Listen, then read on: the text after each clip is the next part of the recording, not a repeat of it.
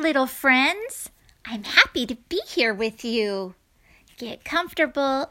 It's story time. This Sunday, we're going to read Jesus Walks on the Water from the New Testament story in Matthew and Mark. Okay, here we go. The crowds were fed with fish and bread. The day was almost through. Then Jesus spoke to those close by and said, "Here's what to do. Go, climb into your boat right now and row out on the lake. Continue to the other shore. I'll follow soon, so don't wait." And even though some still weren't sure that Jesus was God's son, the wise disciples soon obeyed, and quickly they were gone. 5,000 people stood to leave the field where Jesus taught. "Goodbye," they cried, "and thank you, Lord, for healing those we brought." Then Jesus smiled and waved goodbye to people as they left. And just as everyone was gone, the sun began to set. Alone at last, the Savior paused and looked up to the trees. He whispered low, "I'm coming now, dear God, to speak with thee." So Jesus walked up in the hills and talked to God the Father in prayer. As night grew dark, alone with God, he spoke of all his cares. But meanwhile, out upon the lake, a fierce and wild storm blew. The winds grew strong and lightning flashed, and the waves grew higher and higher too. The huge waves crashed.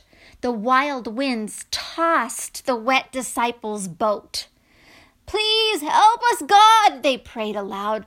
Help keep us all afloat." The men crouched down inside their boat. "What should we do?" they cried. "If no one comes to rescue us, we'll surely drown and die." Then suddenly a frightful sight stood out among the waves. "A ghost!" they screamed. The wild wind howled. They shouted, "Go away!" But Jesus calmly called to them and said, "Don't be afraid. I'm the one who stands right here. I'll rescue you today." Then Peter yelled out from the boat, "Sir, if it's really you, just tell me to come over there. I'll walk on water too." "All right then," Jesus answered him. "Here, come along with me." So Peter climbed out from the boat. He stood upon the sea. He took one step and then one more.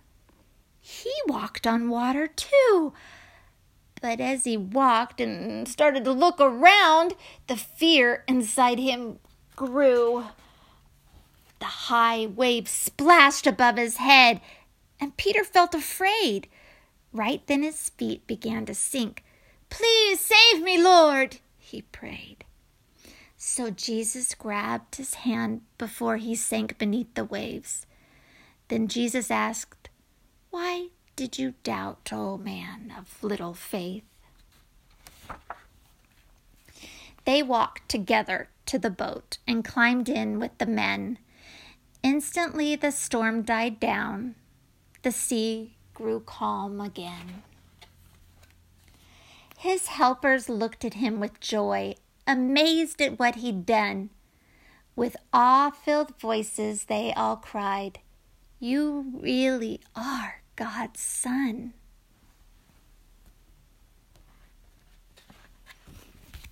And I agree, he is God the Father's son. And I am grateful for Jesus and how he helps us even when we're afraid. Maybe especially when we're afraid. That's our story today. Stay hopeful, stay true, and be wonderful, special little you.